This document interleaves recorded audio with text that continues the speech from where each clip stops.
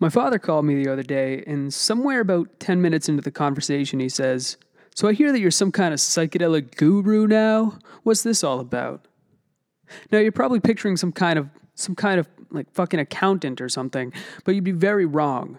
My dad is metal as fuck and kind of a little bit crazy. He's the kind of guy who all he thinks about is sex and drugs and rock and roll and rocks, coincidentally, which are one of his main topics of conversation. So I wasn't exactly afraid to have this conversation with him, but a guru? Admittedly, I have found myself in states of pure consciousness where I feel oneness with all things, with the very universe itself. States where the I, which I pretend to be in this particular manifestation of the universe called my life, cease to be, and I become one with the fabric of reality. But a guru, that does not make. Regardless of this, my human ego likes the idea of being a guru. I like being a teacher figure, playing the part of the guru, but I can't really ascribe to this because all of these games that we play, whether it's guru or soldier or Republican or Democrat or Hindu or Christian or gymnast or whatever, all these are just games of the ego. Now, everyone talks a lot about the ego, but very few actually understand what it is. The ego is essentially what separates the higher primates from the rest of the animal kingdom. It is the framework by which you operate. It is the layer of your psyche that makes you follow the social guidelines of accepted behavior. It is beneficial to have for navigating this world, but ultimately, it's an illusion that everyone tries so goddamn hard to uphold. And acknowledging that we are all just a part of this, we're like the nervous system of the universe or something, just experiencing existence as a felt experience for a temporary period. Acknowledging that this is all it is, and that then you return to the universal consciousness or heaven or nirvana or whatever the fuck you want to call it. Acknowledging that seems to make you a guru to people. But the reality is that we all have this inside of us. We're able to experience this, every single one of us.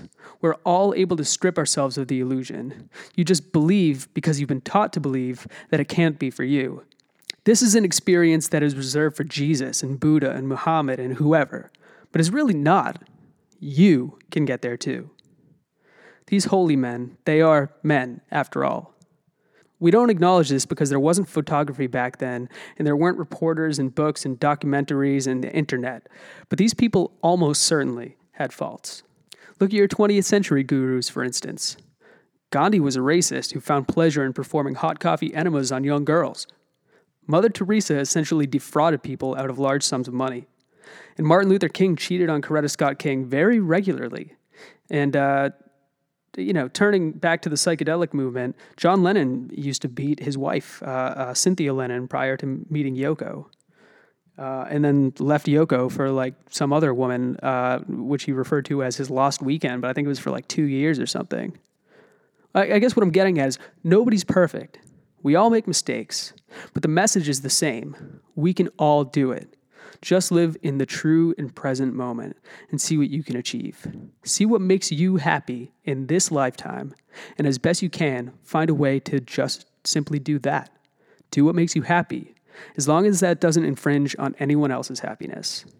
And that's basically the golden rule if you think about it.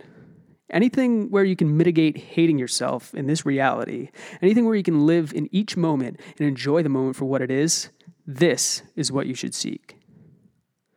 Sometimes shit jobs or shit relationships, both of which most everyone has had, are the biggest hindrances to living in the present. And it's driven by the reality of those situations.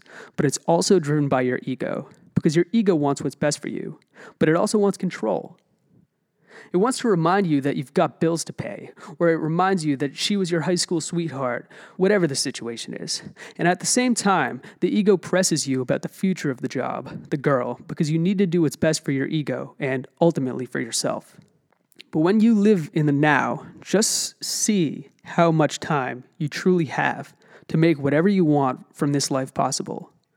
And you may need to eliminate that shit relationship, that shit friendship, even that shit job, if you can't find one that makes you actually happy. Then, as the old adage goes, it won't feel like a job at all. Personally, I always loved fucking with computers when I was a kid, and I got good with computers as a teenager. I mean, everyone in this day and age gets good with computers. I mean, we all have them in our pockets at all times, but I'm exceptionally good with them. And so a couple of years ago, after washing dishes and waiting table and whatever for what felt like an eternity, I finally found something that allowed me to do something that I enjoy: troubleshooting and diagnosing issues, problem solving. Something that allowed me to explore the cause of problems and their answers. And even better, the way my job works, I get the call to fix someone's computer. I show up, say, how's your family, whatever, how have you been, how's business, whatever it is. I figure out what's wrong, solve it, explain it to the people, and dip the fuck out of there and go back to whatever I was doing. Sometimes it's ranting like I'm doing right now. Sometimes it's meditating. Sometimes it's selling psychedelic artwork through a small online store I run called bostonholistics.com. Sorry to plug my shit in the middle of this, but anyway, I found a way to do just what I love all around and be paid for it. And I know that you can do it too. Just find out the thing that you are good at, that you actually enjoy, and that make you enough money to live. And so even the more stressful moments of my life are fine because I own those moments. I do not feel like they are placed on me by my shit job or my rude customers or my manager who's breathing down my neck. If you can find a way to circumvent these things, this will be a huge breakthrough in your overall happiness and quality of life, and your ability to live in the present moment. Because then it feels less and less like a game, and more like this is your real fucking life. This is what Gautama Buddha did. He became a fisherman. Jesus, the same thing, a fisherman. Muhammad, a warlord, but hey, whatever makes you happy, right? And I know you're thinking, that's easy for you to say, you have it. Well, you know what? I didn't always have it. And you just fucking owe it to yourself to actually try. Not to put anybody down, but you probably don't want to be like 40 and 50 working at McDonald's unless you're motherfucking McDonald himself. So at least try, because you're not sure how many tastes you get, and you're not sure how long this one's going to last. So don't waste it. Do everything in your power to actually do it in this moment. That is the hard part, but it's also the part that counts. And maybe you're wearing a costume, but at least now the illusion is your own. And you can always step outside of it and really feel like you're just playing, like you're just a kid again. Because you get to do what you love in this moment and be what you actually want to be, which for now is human. Before ultimately returning to the universal consciousness as Buddha and Christ did before you. It's a very powerful thing. Anyway, I understand that the simple mention of religion is enough to set people off. I use the imagery more or less as a metaphor. I, like everyone else, do not know if there was a historical Jesus or a historical Buddha or whatever. It doesn't matter. The imagery is the same. You know the story, whether you subscribe to those values or not, but being free, simply being, this is something everyone can attain. And I solely use the imagery of religion to illustrate this because it is the most easily digestible metaphor for something that is completely alien to most people outside of a religious context. So anyway, thanks for paying attention to this rant, and I hope that it is something you can utilize in your everyday life to help you live your life.